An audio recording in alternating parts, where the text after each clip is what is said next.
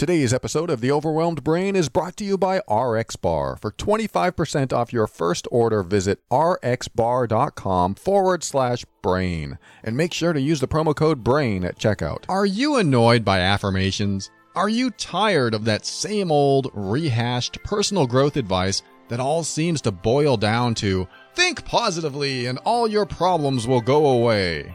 If affirmations feel like lies and positive thinking feels like denial, then I want you to get ready.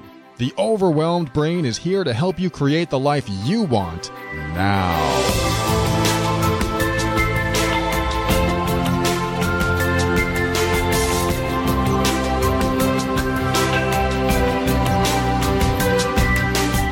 Hello and welcome to The Overwhelmed Brain. I am Paul Coliani, personal empowerment coach, and this is the show where I read your questions, sometimes, most of the time, and help you tackle life's toughest challenges. I want to help you increase your emotional intelligence, strengthen your self-worth and self-esteem, and empower you so that you can make decisions that are right for you. Everything I talk about on this show is my personal opinion and is meant for informational and educational purposes only. Always consult a medical or psychological professional before making any changes that could affect your physical or mental health. All right, I'm going to read you this list I created. I'm not going to just read it. I'm going to talk about it too. But the list is the 10 signs that you're being difficult or even manipulative to your partner or other people, and you may not even know it. I received an email that I'm going to read in the next segment about someone who's been in many relationships, but she doesn't know if she's being manipulative, but the relationships end. And she doesn't know why. She thinks she's doing, well. She thinks she's arriving, showing up in the relationship as a good person. And she'll even ask her partner, is everything okay? And they'll say, yeah, everything's fine. And I'll read the email and we'll get into it. But it prompted me to create maybe a list of items that maybe you could look at in your life to figure out perhaps if you're showing up in a difficult way. And it could be a manipulative way too, but difficult as in someone is less and less enticed to be around you. Now, this is completely just a tip of the iceberg list. Some of it is actually from the Mean Workbook that I sell at loveandabuse.com, but these are some major players in manipulative and difficult relationships that I think it's important to know, to carry with you, to understand, just in case you think, hey, life is great. I treat everyone nicely, and I'm not the one with the problems. They are. And when we go around with this attitude that we are all that we are healthy, we are not dysfunctional, we are functional.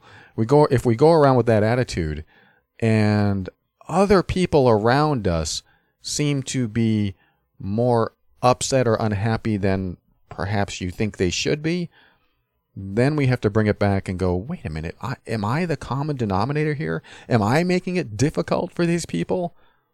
This is part of the process of, improving yourself and being introspective and always working on yourself. I don't mean 24 hours a day. I just mean when things happen in life, even to other people, we look at our role in that situation, in that event, and we ask ourselves, did I have anything to do with this? And again, you don't do this 24 hours a day, but you look at the patterns. What patterns have repeated themselves in my life? When I was married, when my wife said she wanted a divorce, I was shocked. I had this narcissistic perspective that there was nothing wrong with me. And so when she said this, it was a real eye-opener. This is why I sometimes, you'll hear me say, sometimes it's a gift to leave an abusive person, emotionally abusive, or a difficult person when they don't get it. It's a gift to them because it opens their eyes. That's what happened to me. It opened my eyes when my wife said, I want a divorce. I'm no longer in love with you. And in shock, what? Me?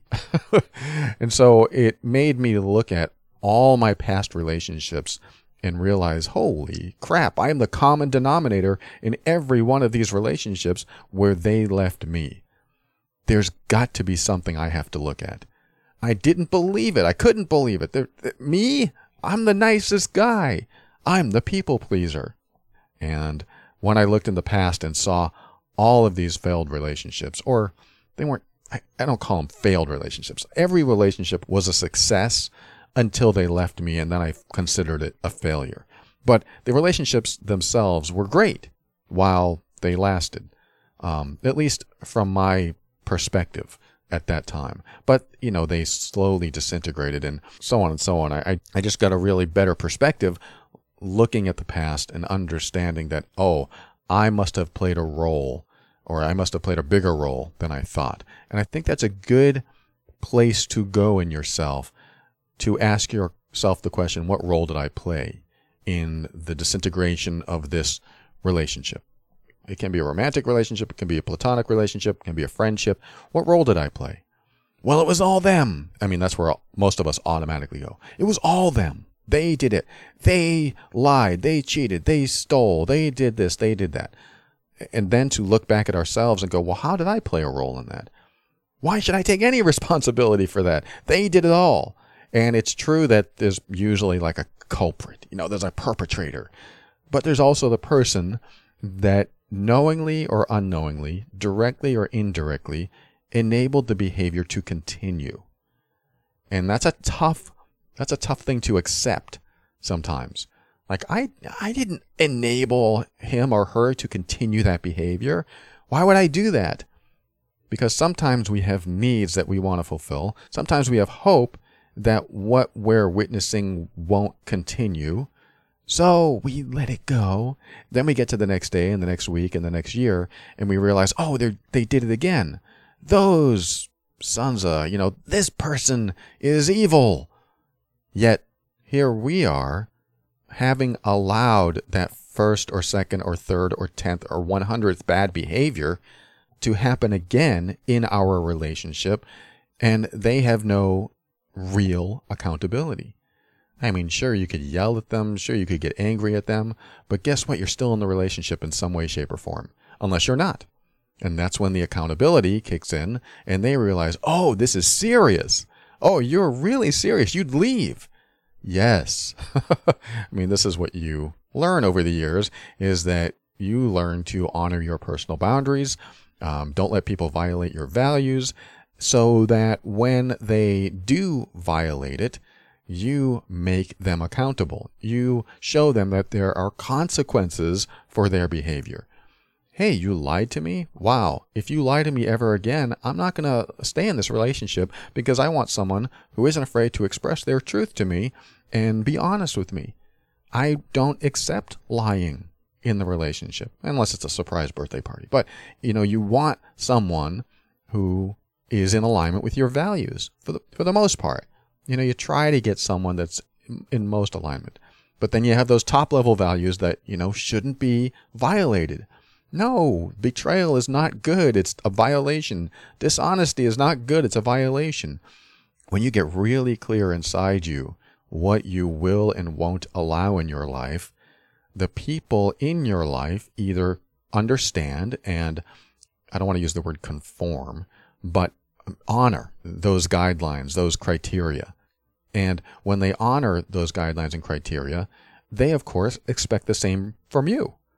And that's the balance that you get in a relationship. When they don't get it from you, or when you don't get it from them, there's an imbalance, and now you have to talk about the consequences.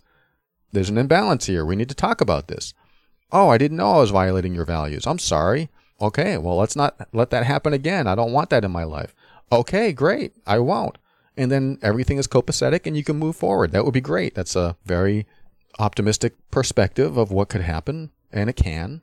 I mean, that's the kind of relationship I like to have, is, hey, you did something that I didn't appreciate. Let's talk about this. Oh, yes, let's talk about this. I don't want to do something that, you feel is disrespecting you or violating any value or boundary. And it's a great conversation to have, because it helps you both grow. So my whole point is when you are really willing to work at the relationship, both of you, and really willing to take responsibility for your role in the relationship and how it is progressing and how you're getting along, engaging how they feel and how they're doing, and at the same time being aware of your feelings. Are you feeling more energized to be with them or depleted in energy being with them? Or is it, a steady, balanced pace throughout each day where it's not an overage or an underage of energy? There are certain ways of being that are more peaceful, and then there are certain ways of being in a relationship that aren't as peaceful, aren't as comfortable, and even downright miserable.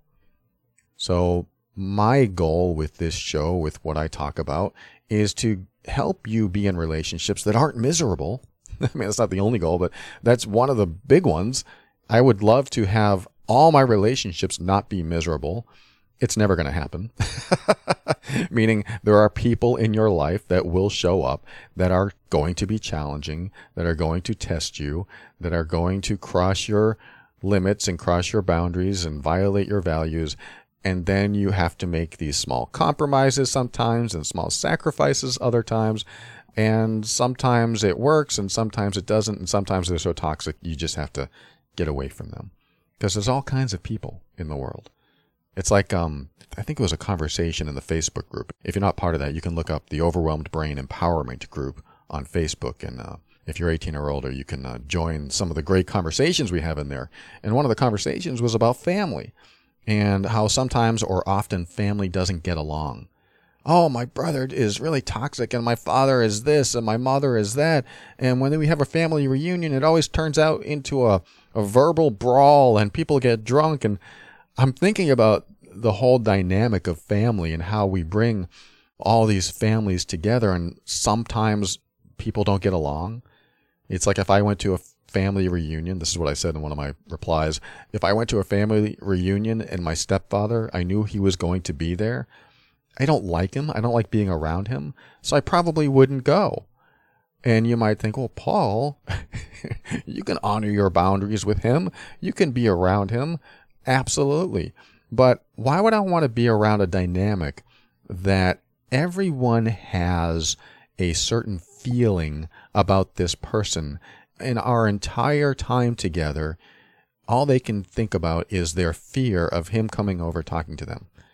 I mean, that's not 100% true of why I said what I said, but that is a big part of it, is that when you're with people and there's that one or two or more toxic elements in that group of people, most of the focus and the energy is about that person.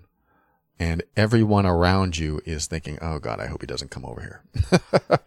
It may not always be that way. And I'm kind of projecting something that is more of a fantasy. I don't think it would ever happen where my stepfather would be in this mix of people. And I don't know. But my reply had to do with what I would do instead of that. Meaning, instead of being with all these people and him, I would invite only the people I really wanted to spend the most quality time with after the party. And then we could have a really close bonding get together. So again, I'm not sure saying this is ever going to happen, but when I think ahead and imagine a scenario where he shows up and I just don't want to be around that kind of energy. I don't want to be around this toxic person that's going around speaking loudly, saying inappropriate things. It just doesn't make me feel good. So how do I meet with all these family members, the ones I love and the ones I want to be with, in another way where he's not there? Well, I'll just create my own little party over here. So after the reunion, we'd go over someplace else without him, and we'd have a real bonding get together. That wasn't my point about bringing up the family. My point about bringing up the family was sometimes you have these toxic elements in a family. If you don't like that term, use another term. But you know what I mean. The people that you just don't want to be around. The people that don't get along with anyone else. The person that's so right-wing or left-wing or liberal or whatever bothers you, and they bring up their political views. Or somebody who is always asking you, why aren't you married yet? Why don't you have kids yet? And the conversation's always about that. Or they're always pessimistic. They're always complaining. Nothing in their life goes well, and they're doing nothing about it. But they still complain about it. There's these people in our family that have these certain quirks and characteristics. And I don't believe just because they're family that we should all hang out together. This is my point, is that I don't believe that family has to hang out together. I don't believe that family has to stay in touch forever. I believe that when you have members of a family or members of a group of people that all get along, then those people can get together and get along. But just because your brother and your uncle are part of the family, well, we should invite them too. I have a personal opinion that it's not necessary because they always cause trouble. If they cause trouble, then nobody else has a good time. But at least these two people are invited, and we all feel less guilty because we invited them now. I don't go in that direction, so that's what I was replying to in the Facebook thread, is that you could go into a grocery store and select 30 random people and put them all together and tell them, hey, now you're a family. Now everyone has to get along because you're family, or at least get along the best that you can.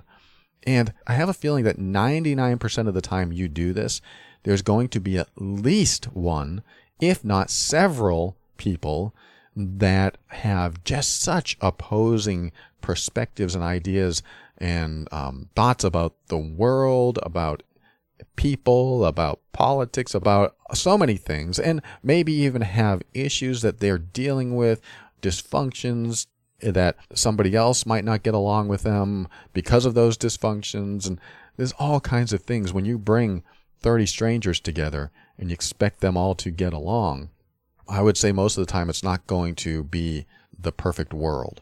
Just like any family that multiplies and you have more and more members of the family, they are just a number of people with their own ideas, their own thoughts, their own beliefs, their own views about everything. And you bring all these people together just because they're family shouldn't matter. I mean, again, this is my opinion. I'm not trying to trounce on anyone's family values or what it means to be blood relatives or relatives of any sort. I just think that when you put yourself in a situation where you are stressed out because your family doesn't get along, you have to remember that just like 30 strangers in a grocery store, there are members of your family that are just different and have different perspectives. So we have to accept that this person will not get along with that person because they grew up with their own ideas of the world, their own upbringing that conditioned them into their own beliefs and so on and so forth. So it helps me to understand that, just because they're family doesn't mean I have to contact them every year, have to say happy birthday. I don't have to if I feel that they are not exactly healthy for me. I mean, sure, you can have acquaintance family members and say happy birthday and things like that. But if you really feel any type of energy depletion when you're around them, then what are you still doing associating with them? Again, take this for what it is. There may be circumstances that you cannot avoid. And for that, I just say, you just have to do what you can and keep finding new ways to communicate with them.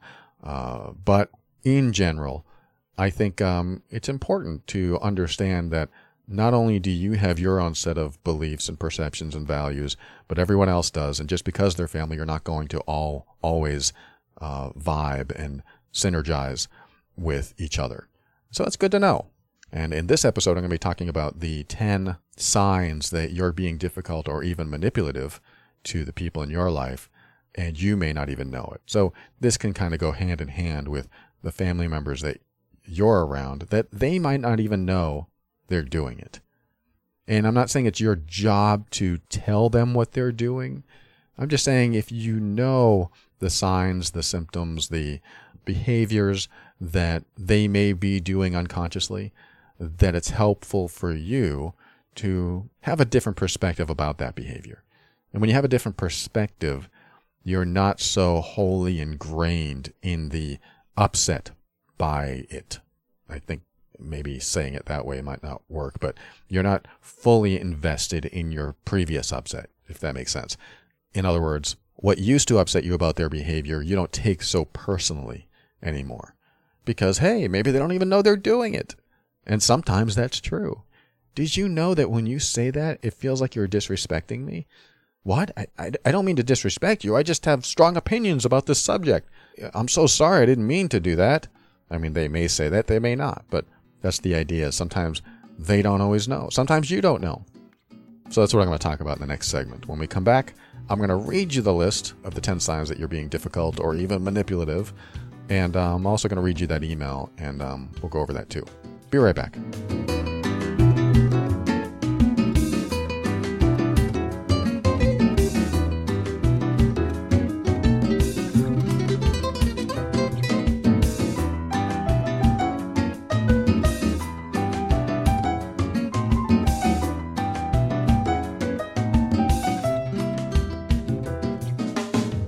So speaking of walking into grocery stores, I walked in the other day, needed eggs. I eat eggs every morning. And on my way past the healthy food section, where they sell all the organic stuff, I saw RX bars. If you've been listening a while, you've heard me talk about RX bars. You've heard me rave about RX bars. And I'm here to do the same thing. I love RX bars. In fact, I'm running a little low. Got to get my chocolate chip or my chocolate coconut or anything with chocolate in it. These RX bars, they just came out with 3 new flavors. Where is it? Mango, pineapple, peanut butter and berries, and chocolate hazelnut. Now, they already have a lot of fantastic flavors, so I love the fact that they're coming out with more. Not because they need more, like I'm pretty happy with their selection, but because it's a variety of healthy food. Because RX bars, they don't have any added sugars. They have no artificial colors, no artificial flavors or preservatives or fillers. They're gluten-free. I have like 6 friends that are now gluten-free. They can't eat anything with gluten in it. So RX bars, gluten-free, soy-free, dairy-free, and they'll cover the gamut of flavors, the sweet, the savory, the chocolate, the fruit. There is absolutely an RX bar in here for you. And they're real ingredients. They're real food ingredients, and they taste really good. In fact, their core ingredients do all the talking. It's simply like eating 3 egg whites, 2 dates, and 6 almonds with no BS. And besides the bars they create, they come out with an RX nut butter, which is a brand new product. And it's made with the same core ingredients, and it's available in honey, cinnamon, peanut butter, regular peanut butter, and vanilla almond butter. Great on pretzels, fruit, or just straight out of the pouch while you're on the go. I want you to consider what it would be like to have a chocolate sea salt, or peanut butter chocolate, or chocolate chip, or coconut chocolate. I know, I go in the direction of the chocolates, but they also have mixed berries and blueberry and maple sea salt and apple cinnamon. There's just a ton of flavors to choose from. My favorite is the chocolate coconut, and I definitely eat them when I'm in a hurry somewhere and I just don't have time to cook anything or do anything. And also, in between that lunchtime and dinner time, sometimes I eat dinner really late, so it's just nice to have that bar to keep the edge off my hunger. And of course, it's delicious, so I look forward to it. I want you to check them out. RX Bar is giving the Overwhelmed Brain listeners 25% off their first order and free shipping if you go to rxbar.com/brain. And you have to enter the promo code BRAIN during checkout so you can get that discount. It's rxbar.com/brain. Toss it in your backpack, put it in your pocket, take it with you, and enjoy it like I do. I know you're going to love it.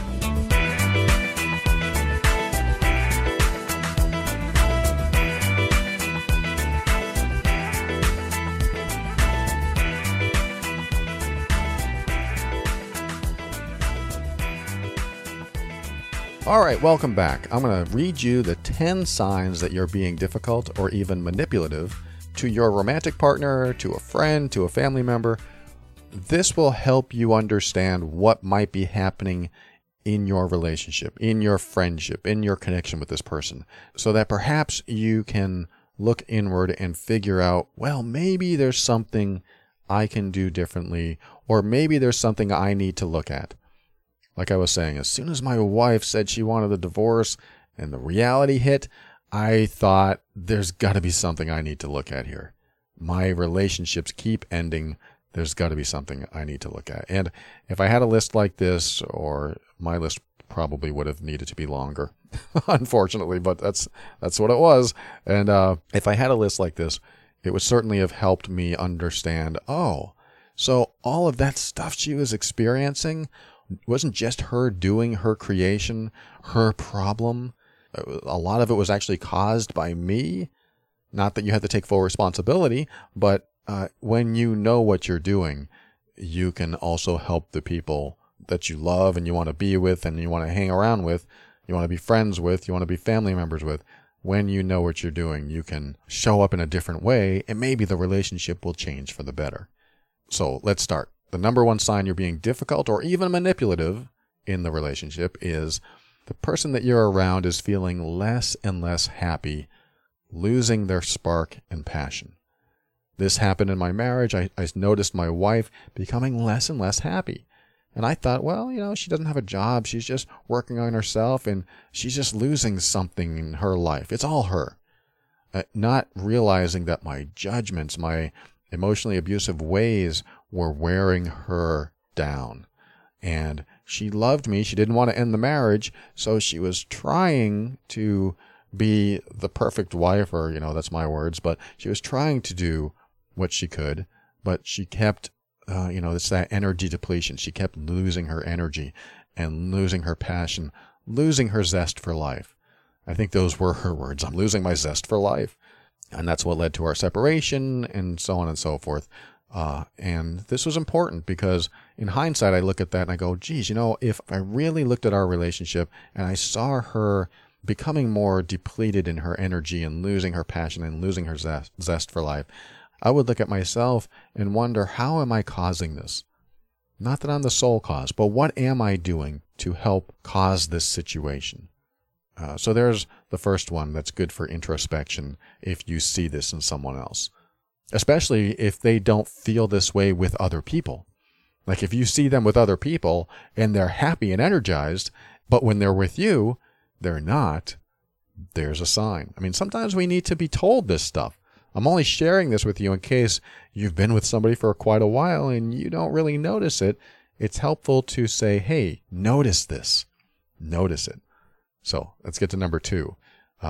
They are, and this is for romantic partners or sexual connections of any sort, but typically romantic partners, they are less sexually interested in you. That's an important one. If there's less sexual interest, yes, there's other things that could be at play. There could be physical things going on. There could definitely be things going on in their life that you have nothing to do with. But it is, one of the signs that you can look at in a bigger picture of other signs and think, well, is this part of it? So, okay, they're feeling less and less happy. They're losing their spark and passion. They're less sexually interested in me. There's some signs that are adding up. So that's just one of them. You want to be aware of it. If there's less sexual interest, some people don't realize that an emotional stability, emotional connection is also the physical and sexual connection in our bodies. Like when I was emotionally depressed, repressing my emotions, suppressing my thoughts, and I fell into a depression many years ago, I was also sexually, unmotivated. I was not motivated or even interested in sex. And I was also, too much information, ED. If you don't know what that is, look it up. It's erectile dysfunction. I'll just give it away. But that was when I was in my full depression. So I made the connection between, hey, when I repress my emotions and I'm not expressing myself, I'm also repressing my sexuality. And that was a big thing for me. I learned so much during my depression. Don't recommend it, but if you're going to go through it, then start to be aware of what's going on with yourself, with your body. In this list, when your partner, your sexual partner, is less interested sexually in you, there's other reasons that could be that in a compound way where these other signs are confirmed. That's something that can equate to what might be going on. All right, let's go to number 3, which is they don't express to you as often as they used to. This is important. If there's someone in your life that used to express to you, that used to feel good sharing things with you, that used to be vulnerable with you, and that has slowly disappeared, that's faded, then that could be a sign that you're a difficult person and maybe even manipulative. Because that's what we're looking at here today. We're looking at what are the signs that me, the listener, you, are a difficult person or even manipulative to someone else. Because if you can understand how you're doing this, if it's happening, then you have the opportunity to change. You have the opportunity to look at that and figure out what you can do in your life that can improve this situation, that can improve yourself. So that's number 3. Number 4 is you catch them in silly, unnecessary lies. For example, I didn't want you to be mad, so I didn't want to tell you I bought a box of cookies. That, to me, is a silly, unnecessary lie. I mean, of all lies, I didn't want to tell you I bought a box of cookies. Sure, there might be some judgments like I had in my marriage where I don't want her eating junk food. And that was a big judgment, me judging her about her emotional eating. So, of course, she is going to start developing lies about what she purchases when she's out and about. She is not going to share with me everything that she did because she knows some things set me off and put me into that emotionally abusive place. She didn't call it that back then. I didn't call it that back then, but that's what it was. My judgments toward her were very emotionally abusive, and she didn't want to experience that. So she would start developing these little, silly, unnecessary lies. They're not necessarily unnecessary. They're not necessarily silly. I mean, she did it to protect herself. It was an absolute good reason for her to do that, so she wouldn't experience my wrath. And I'm making it sound worse than it was, but it was pretty bad. But she would experience me judging her, so she would make up these lies. But someone looking on the outside might go, well, that's just a silly, unnecessary lie. Why would you be afraid to tell him that? That's like my first girlfriend a long time ago. Her best friend says, I don't want to tell him I went to the beach. He'd be so pissed. I was like, really? I wouldn't want a relationship like that. And yet here I am 20 years later, creating that relationship in a marriage, me being that emotionally abusive person, me being that difficult person. So if you're catching them in silly, unnecessary lies, how are you showing up in the relationship? Are you being difficult toward them? When they say something that's so mundane and you go off, what? You did what? How much did you pay the lawnmower boy? $5 more than I wanted you to? Why would you do that? You know, this kind of stuff may sound silly to some people, but may sound very serious to other people. So let's go to number 5. Number 5 is the person often says nothing's wrong when you can tell something is wrong. Now, this is, again, one component of a bigger picture that when you take all the components and put them together, there could be some difficulty in this relationship. You could be the difficult person. They could be the difficult person. You might be relating to this from the opposite side. But usually, if this happens more often than not, they say, nothing's wrong, nothing's wrong. And you go, oh, are you sure? You just seem sad. No, I'm fine. That's okay once in a while. Somebody wants their space. They don't want to talk about it. But if it happens more often than not, then again, that's one of the compounding signs or signals that something else is going on. Because if they really trust you, if they really love you, if they really feel safe around you, if they really consider you a good friend or a good, loving family member, they're going to feel probably more safe expressing to you. But when they say, no, nothing's wrong, other things could be going on in their life and they may not want to tell you. But again, you just look at this as one of the signs or signals that could be compounding with the others that might be included in this list. So there's that. Number 6 is they encourage you to find friends and get some me time. So this is a perfectly normal suggestion for anyone. Hey, you should get out and find some friends. Get some of your time, get some me time.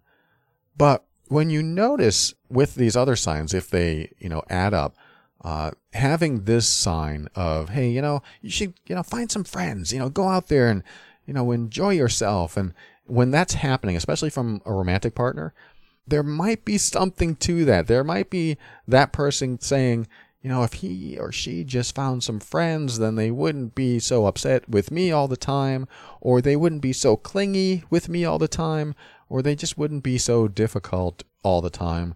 Maybe they need to go out every once in a while, because I see them when I get home from work and they're constantly in the same room. They're constantly hovering around me, or I just don't want to deal with them all the time, or whatever. If there is an encouragement to go find some friends, just something to think about, just something to add on to your introspection, where you go inside and think, am I hovering too much? Am I always nagging at this person? Am I doing something that's annoying them? Am I not giving them enough me time? Because you'll often find that someone suggests for you to do something that they need. Because let's just say your partner needs more me time. They might say, you need some me time. It's kind of a passive way to say, you know what, I need me time. I prefer when people show up and say, hey, look, I need some me time. You need to leave me alone for an hour or a night. Leave me alone the whole night. I prefer that. That way there's real, honest conversation. But you might hear it this way too. You need some me time. You need some friends. And that could be true. Number 7, they sometimes go overboard trying to please you or make you happy. I find this one often in relationships where one person is very difficult and the other person is, trying to be kind, trying to be compassionate, and tries so hard to please this other person. Maybe if I try harder, they'll stop being mean to me. I've heard pretty much that similar sentiment from my clients. Maybe if I make them dinner every night, they'll start being nice to me. Don't fall for that. I know it's difficult in some relationships because you've established certain patterns and certain behaviors and things like that.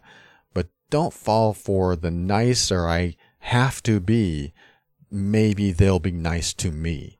Don't fall for that. Because if they're not already nice to you, there's already a problem. So this number 7, they sometimes go overboard. If your partner or your friend or your family member sometimes goes overboard trying to please you, to make you happy, you have to look inward and think to yourself, am I just a difficult person? Do I show up in a way that really makes them think I'm always unhappy or always upset? Because if that's true, and they're trying to go overboard trying to please me, maybe I need to look at the way I show up. Maybe there's something going on in me. All right, let's go to number 8. You agree to do things, but then you don't follow through. I see this a lot with indecisive people, non-committing people. I hate to say this, guys. It's usually guys. It's usually guys who are more indecisive and more non-committing. They say, oh, that's great. Let's do this. I'm going to buy the tickets and we'll go. That'll be awesome. And then 3 weeks later, their partner is excited to go. It's coming up in a couple of weeks. And they ask the person, are you excited to go? And the partner says, what? What do you mean? Excited to go where? What do you mean excited to go where? We got this thing coming up and you bought the tickets. And the person goes, I didn't buy any tickets. And the other person says, you said you were going to buy tickets. I thought you were excited to go. Oh, I am excited to go. Yes, I'll buy the tickets. I'll buy the tickets. And the cycle starts all over again or something. Or they say, oh, I completely forgot. I'm so sorry. I'm so sorry. Which can happen. That's excusable sometimes. But I'm talking about a pattern where someone promises something and they commit to something and they're very serious about it and they do nothing. I hate to say this. This is a personality quirk that some people have. They absolutely want to 100% commit and they say they'll do it and then they don't do it. Once in a while, I can understand there might have been a mistake. There might have been an interruption. There might have been interference and you couldn't do it. But when it happens more often than not, that's a problem. That's a sign of difficulty or even manipulation. So if you find yourself doing this, committing to things and not following through, that's called incongruence. Your intentions, your thoughts, your behavior doesn't match your actions. And that incongruence drives people crazy. And it also makes them think that you don't care and you don't love them and you don't respect them. You don't respect their time. You don't care. They just think you don't care. If you honestly don't care, that's your prerogative, but don't put that person through the paces. Just say, I don't care. I don't want to do that. I would rather hear my girlfriend say, I really don't care about that. I don't want to do that. Than have her say, oh, that sounds great. Let's do it together. I'm excited about it too.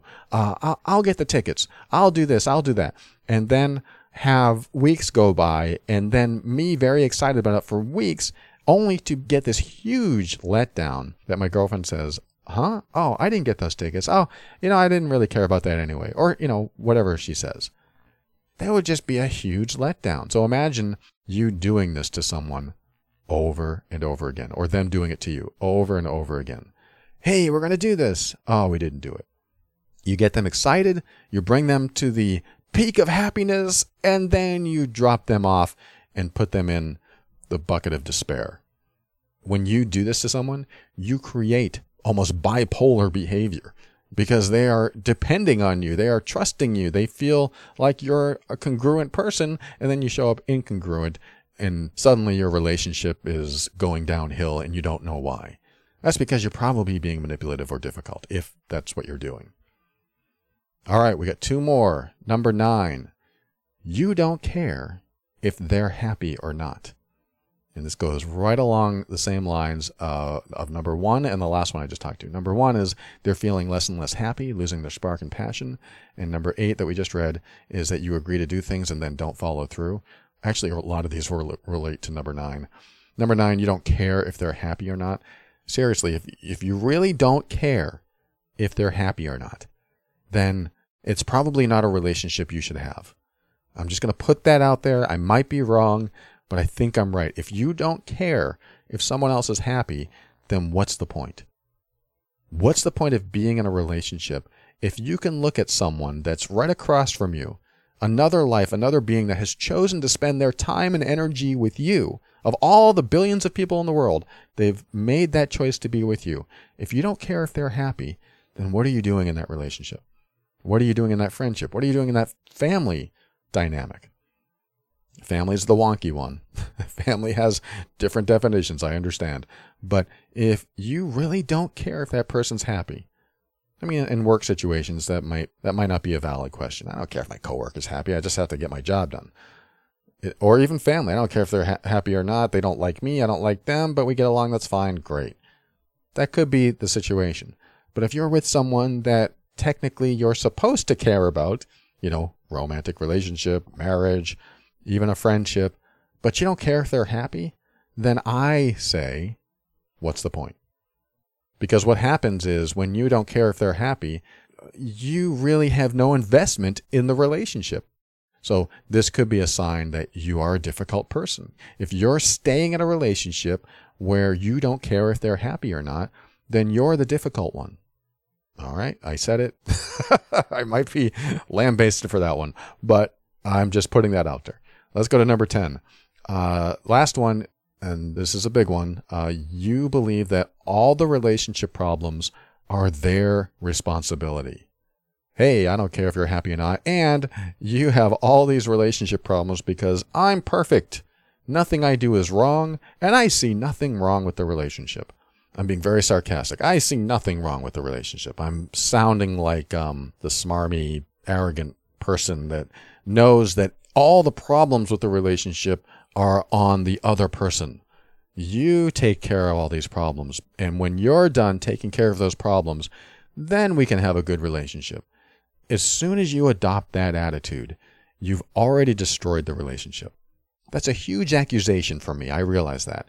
But I want it to be really ingrained in you. As soon as you lay every single responsibility and obligation on someone else to take care of the problems in the relationship, you have ruined the relationship.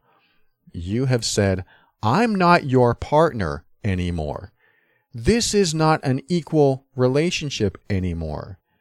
I'm not on this seesaw where I keep one end of the relationship balanced and you keep the other end of the relationship balanced so that we can have synergy, so we can have balance. I'm not going to be on that seesaw anymore. So what I'm going to do is get off. You're going to hit the ground, and all the weight and responsibility and obligation is now on you.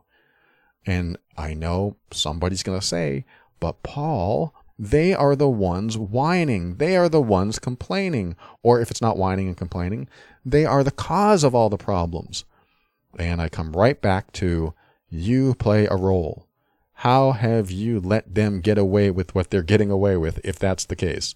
How have you enabled this imbalance? How have you enabled this continuing dysfunction? This is not a functional relationship when one person is responsible for doing all the work. It's just not. Even when you know that you're doing nothing wrong and you're showing up perfectly, if your partner's unhappy and you don't care that they're unhappy, and you put all the burden of responsibility and obligation to fix things in the relationship, which is we, not them, then what you've essentially done is say, we're not in a relationship, you are the problem, and once you fix those problems, I'll be happy to come back into this, quote, fixed relationship. I cannot stress the amount of ignorance in a comment like that, even though it's a fantasy comment, but it might be said in different ways with different people. The amount of ignorance that you have no responsibility in the problems, even if they're betraying, they're cheating, they're lying, all this other stuff. You still have a responsibility if you want the relationship to prosper. They're doing all the bad stuff, Paul. What do I do? They're doing all the bad stuff. Then you have to consider if this relationship is even worth saving. I mean, you still have a responsibility, because if you decide to stay with someone that you know is doing all of this bad stuff, then you staying in that situation tells them that their behavior is acceptable. There is some gray area here. I'm not talking about the gray areas. I'm just talking about, in general, when you have two people that are supposed to balance the seesaw, you know what that is, right? The teeter-totter. And one of them gets off, then it's very difficult for someone to play on a seesaw without a partner. I mean, you can't do it. You cannot use a seesaw without a partner. So I'm going to use that analogy for this segment about relationships. If you get off the seesaw and you let the other person deal with all the problems, responsibilities, and you have to fix it, and you have to find the balance. Good luck finding the balance without a partner. So I'm going to be over here until you get that done. That just doesn't work. This can go into a deeper discussion about enabling and accountability and stuff like that, what I talked about earlier. But you get the picture. It's like if you have someone that doesn't believe they're doing anything wrong and isn't willing to at least take the steps, even if they don't believe they should take the steps, but at least willing to take the steps and be introspective and maybe talk to a professional either together or by themselves. If they're not willing to do any of this stuff and they're not willing to be humble that they could perhaps be contributing to the relationship issues, then you may have someone that's being very difficult or manipulative, and that could be a big problem. So there's my list that may help you understand the signs of difficulty or manipulation in a relationship. It's very non-exclusive. It's a tiny little component of a bigger list. Like I said earlier, I have a workbook that really dives into this big time with a 200-point assessment. It's called the Mean Workbook, which I'll talk about at the end of the show. But I wanted to give you this as something tangible that you could use for yourself right now so that you can possibly understand what might be happening in your relationship, if anything is happening like that. And these things are good to know for any type of relationship. Thanks for tuning into another episode. When we come back, I'm going to say some thank yous, and I'm going to read you the email I received that really prompted this episode in the first place, and then we'll say goodbye, and I'll wish you well. I'll be right back.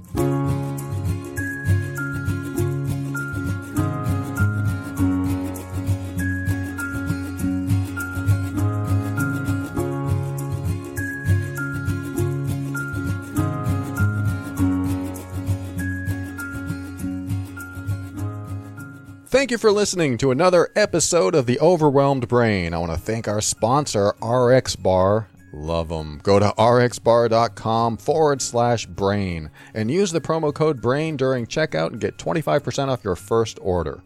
And I want to thank the newest patron members, Tyler and Angeliki, I think. And Tyler and Angeliki, thank you so much for joining and supporting the show. And of course, there's so many other patron members I want to thank. Courtney, Greg, Aaron. I haven't heard from you in a while. Aaron, Grace, great to connect with you here, Grace, Lisa, and Kelly. So many people, and a lot of longtime supporters as well.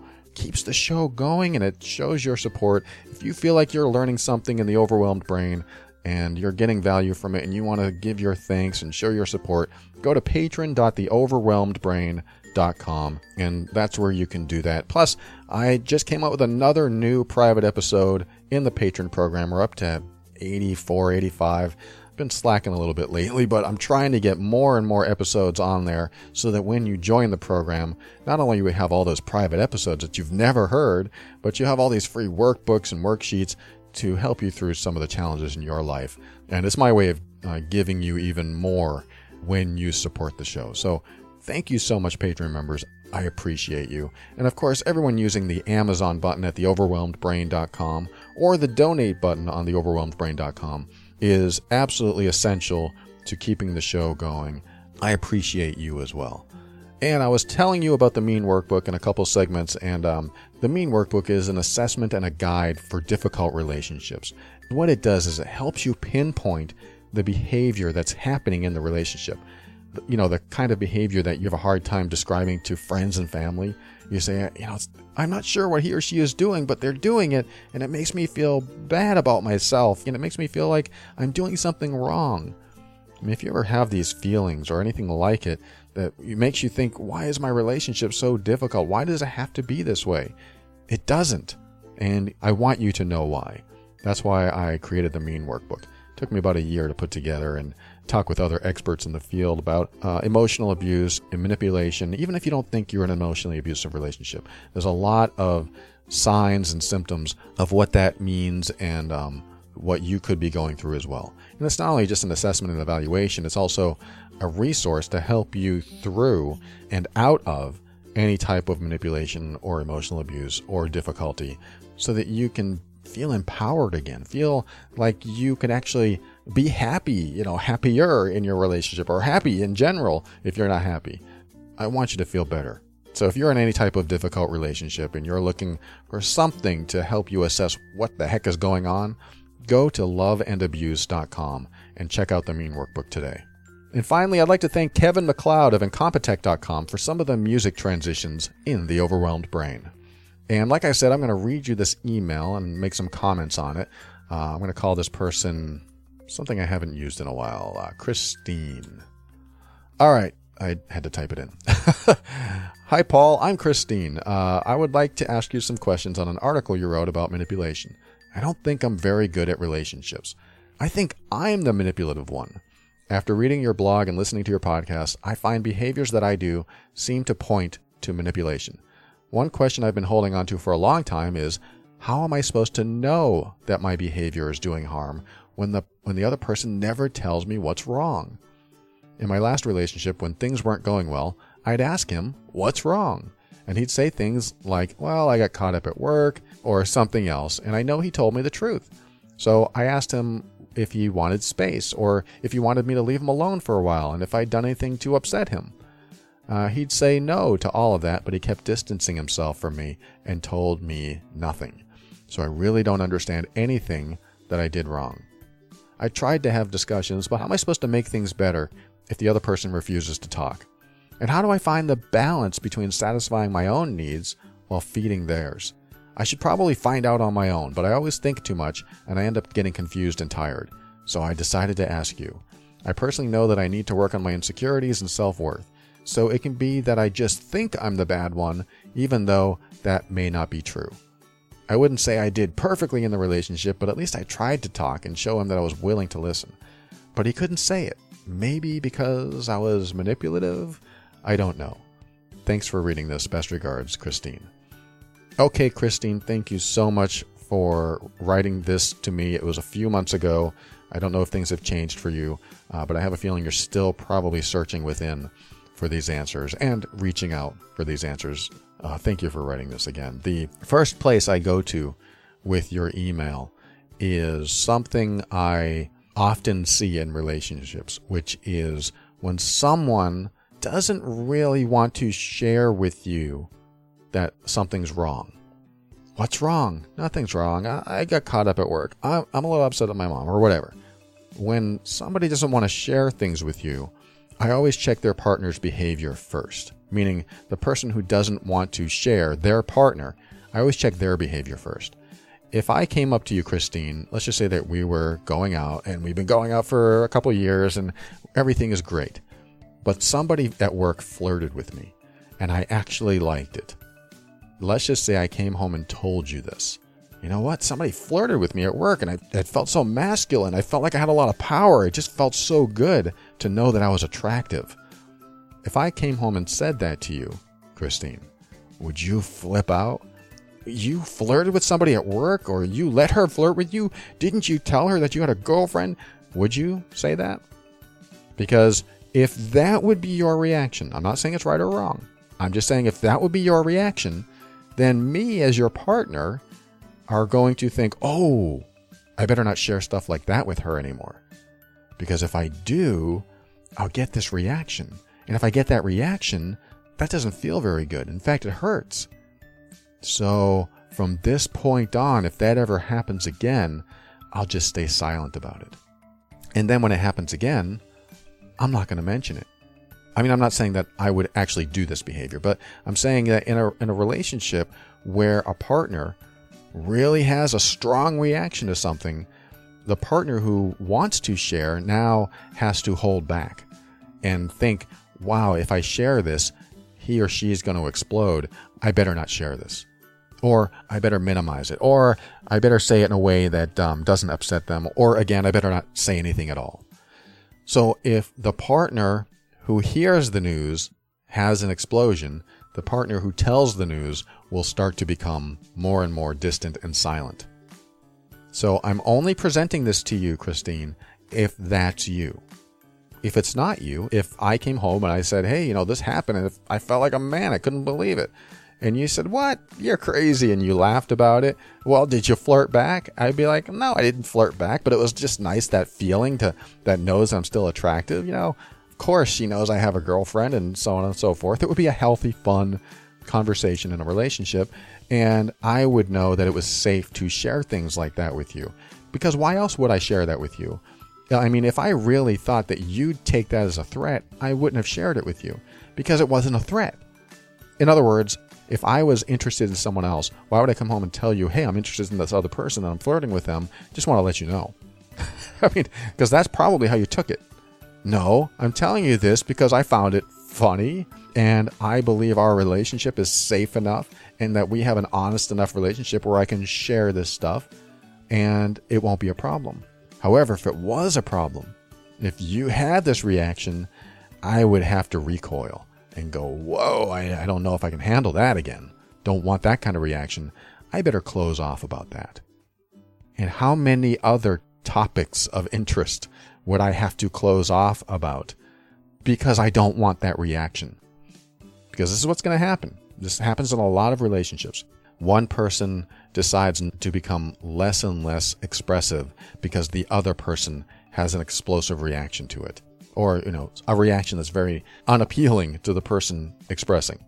So I'm just asking you this, Christine, just to make sure that if you do have this type of reaction, then what you do, and I'm not saying it's right or wrong reaction, but what you might be doing is creating an unsafe environment for someone to be themselves. And that's such an important component of a relationship, to create a safe environment where somebody can be themselves. And when you take that away from the other person, they start changing. They start adapting. They start morphing into something else that becomes less and less connected, less and less honest, less and less expressive, less and less authentic. And that inauthenticity starts to permeate into the relationship in so many other ways. So the reason I bring that up is because if that's you, Christine, that might be one of the major reasons this stuff is happening. And if you do have maybe a jealousy part about you or possessiveness part about you or something that causes you to have these overreactions, especially with people who are being honest, then that's something to look at. If that's not you, then maybe somebody else can benefit from that information. But that's the first place I go. The second place I go is the question that you asked, how am I supposed to make things better if the other person refuses to talk? That's an absolutely valid question. Hey, what's wrong? Nothing's wrong. I'm just tired. I went to work and I stayed up late. I went to work early. How do you get information out of someone that doesn't talk? Well, yes, there's probably a couple psychological techniques I could teach you. But A, if they're not worried about any type of explosive reaction from you, and that's not it, then B, they may have their own limitations of expression that even if you don't explode, even if you're open and welcome and able to hear whatever they have to say, they still may be carrying a fear around with them that it's unsafe to express things when they're down or unsafe to express what's really going on. I do find that when it's not really the silent treatment because they're saying something like, oh, nothing's wrong, but it sort of is. But I do find that as silence starts to grow in a relationship, when there's a feeling of disconnect or what's wrong, there's that feeling of what's wrong. When that increases in a relationship, there's sometimes an air of growing distant emotionally. And you have to be very aware of this when it first starts. And the best way to be aware of it is to have the most open and honest communications you can have with each other. And this starts right from the get-go. I mean, when I met my girlfriend, we had some very open, honest communications, some of it which I thought would lead to the end of the relationship. I mean, that's how honest you have to be. I mean, you don't have to be, but that's how honest I'd recommend. You have to address the hard stuff. Don't sweep it under the rug. You have to address the hard stuff. Like I told her, I'm never going to move from New Hampshire, so I don't know what that means. And she said, I'm never going to move from Georgia, so I don't know what that means. And we wanted to be together, but I said, I'm never going to do it. I realized that's what I wanted for myself. I was telling her, honestly, this is what I want for myself. I wasn't telling her, you need to move here. And she wasn't telling me that I need to move there. Although if we're going to have a relationship, that would be the only option because her kid was down in Georgia where I am now. But I really had to be clear in myself what I wanted. And that came up. And I thought, geez, I don't want to move from New Hampshire. I want to stay here. And so I told her this. And I knew it would be probably the relationship ending thing to talk about. And after we talked about it, a couple of days went by. And I changed my mind. I just said, I've thought about it and I realized, wait, I can move down there. And if I have a problem, I just move back up. Why didn't I think about this earlier? But I'm so glad we talked about it because what happened after I moved down and, we would think about all the conversations we used to have. And that conversation came up and she goes, you know what? I am so glad you told me that you didn't want to move, that you wanted to stay in New Hampshire. And I thought, really? I mean, I thought that would upset you. And she goes, it was sad because I thought, we could have something, but it made me feel good that you could be honest with me, even though you knew that it would probably end the relationship. It made me feel really good that you could tell me something knowing that it actually might hurt me in some way, yet you'd still do it because it was honest. I mean, it really showed me the kind of person that you were. I don't know if those are her exact words, but that's the vibe I got when she told me. And it really made me feel good knowing that you weren't going to sugarcoat anything and pretend that I couldn't handle it. And you were prepared to follow your path too. And that was something else important to her. She said, I've had guys just follow their heart, follow me around, and they were like a little puppy and they always wanted to be with me, and it was very clingy, and it gets a little sickening because they don't have their own life. They just follow me around. And you said, no, I'm going to do this. And that made me feel really good knowing that you weren't going to just come down for me. As odd as that sounds for some people, that might sound really strange. You're not going to go down there for her. When you find someone that does something they want to do for themselves, That's a great person to find, because when they want to share their life with you, they want to go along their path with you. I mean, that's a great quality, I think, to find in a person, because they're saying that, hey, I want to live my life and enjoy my life and do whatever I can in my life and accomplish my goals and follow my dreams and follow my heart even. And I can do this alone, but I would also like to do it with you. That's a really, I think, healthy type of connection to have. I mean, there are all kinds of connections to have, and some can go deeper, some can go different ways. But she really appreciated this, and it made me realize, wow, first of all, I said the right thing. Not that I was trying to say the right thing and be influential at all, but it made me also realize that, hey, I'm following my own path for once, instead of following my heart and going wherever the girl is. That used to be me. I'm just going to go wherever the girl is and sell my condo and forget my job, and everything that was important to me, I made it all about her. And my entire investment, all my energy was about her. And that's a lot of pressure to put on someone, especially when you give everything up and be with that person. So the only reason I bring that up, and I'm not judging anybody for doing any of this stuff. I've done all of it.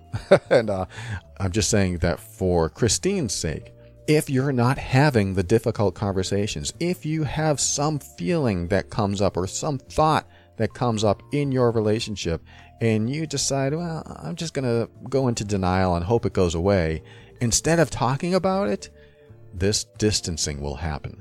This emotional disconnect, this rift will widen, because you keep sweeping things under the rug. You keep thinking that it's better not to talk about it because they might be upset. I say bring up the stuff that you know will be upsetting, even if it means the relationship could end. I know it's probably the hardest thing to think about, that you want to bring something up that you know will upset them. But what happens is you create an authentic bond. You create a safe place to share, even though there could be upset. And I have just found this over and over again to be the way to go. Because every time I've brought something up that was very difficult to talk about and just put it on the table, it becomes tangible, we can talk about it. The really hard, possibly relationship-ending stuff, it strengthened our bond even more. We got through it. It was that difficult time that we got through and made us form an even stronger bond, more loving, more connected. And I refuse to hide or not talk about things that are important, because then I always had that feeling inside of me. You ever carry like that feeling inside of you, like, oh, geez, I should really talk about this, or I don't want to talk about this, I don't want to bring it up, but you're always in that sort of semi-triggered state. It's almost that low-level anxiety or a low-level yucky feeling. I hate having that feeling. So I bring this feeling up as a topic of conversation. God, I'm feeling this way because you were talking to that guy and I'm having these feelings and blah, blah, blah. And then we can have a conversation. I may not want to say it, but I'm going to say it. So that's another angle of this, Christine, that maybe you can look at if that was a part of what was going on. And the final thing I'll address here, Christine, is you say you personally know that you need to work on your insecurities and self-worth. So this kind of makes me think that perhaps I was right about some of the stuff. Perhaps I was on the right path of what I was talking about with you in this email, as far as not wanting to share things because of an insecurity, because of a self-worth issue.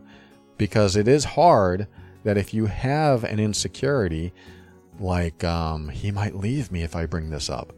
There's an insecurity, or at least a component of an insecurity, where if I bring this up, he might leave me and I can't stand rejection. And if I'm rejected, then that will continue to add to my low self-worth. So I just won't bring this up. And the more you do this, the more the rift grows. And it's so important for you to bring this stuff up at risk of your self-worth. This is my personal advice to you. If I was your friend, I would say, you need to talk about this with him. You need to bring this up. And you're going to say, I can't, because if he leaves me, I'll be crushed.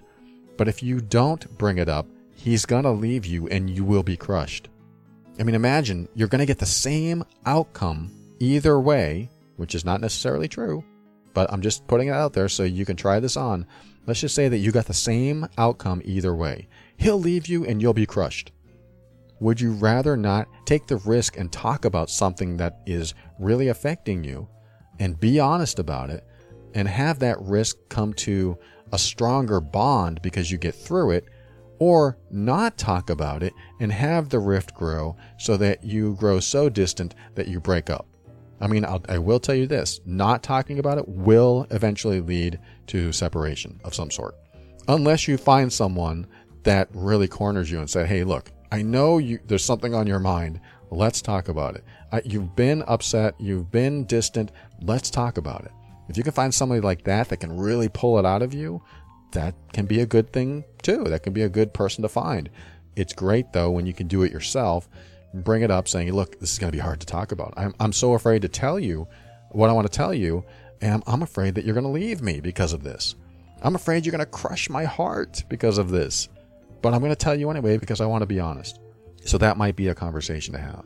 Now, it could be even deeper than that. It could be you depending on this other person so much that you get all your love and all your happiness from another person, instead of that being self-fulfilling, bringing a happy, loving person into a relationship. You know the difference, right? Where you can work on yourself and love yourself and be compassionate toward yourself and work on healing that self-worth and giving yourself more love and raising that self-esteem. And I talk about that in several episodes, where you finally get to a place where, I feel good in my own skin. I want to take this good feeling and be in a relationship now.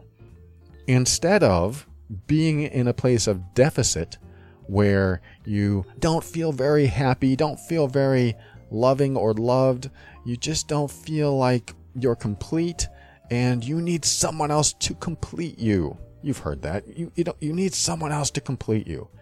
And when you do that, when you feel like you're just never going to be happy without someone else in your life, and then when they come in your life, they are the source of your happiness, that puts the pressure on them to always be there, and that pressure wears them out.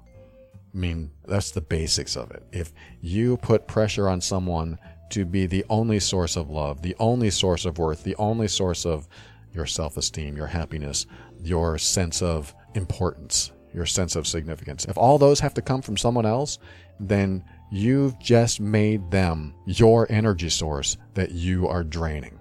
So if you're going to take anything away from what I'm saying here today, is that don't make someone else your energy source. And yes, you might have a lot of work to do on yourself. This is why I do this show. This is why I have episodes on self-worth and self-esteem and building up your personal power. I want you to get to that place so that instead of using someone else as an energy source, you bring your energy source with someone else who has their energy source, and then you create a lot of power together.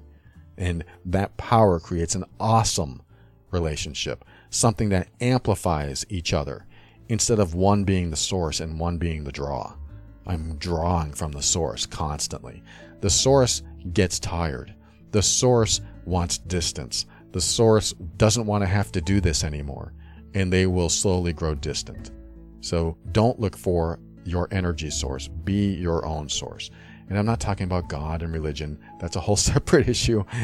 You can look at that as the source if you want. But I'm talking about relationships where you have a source of power because you are not bringing your power into it, because you don't have that power for yourself.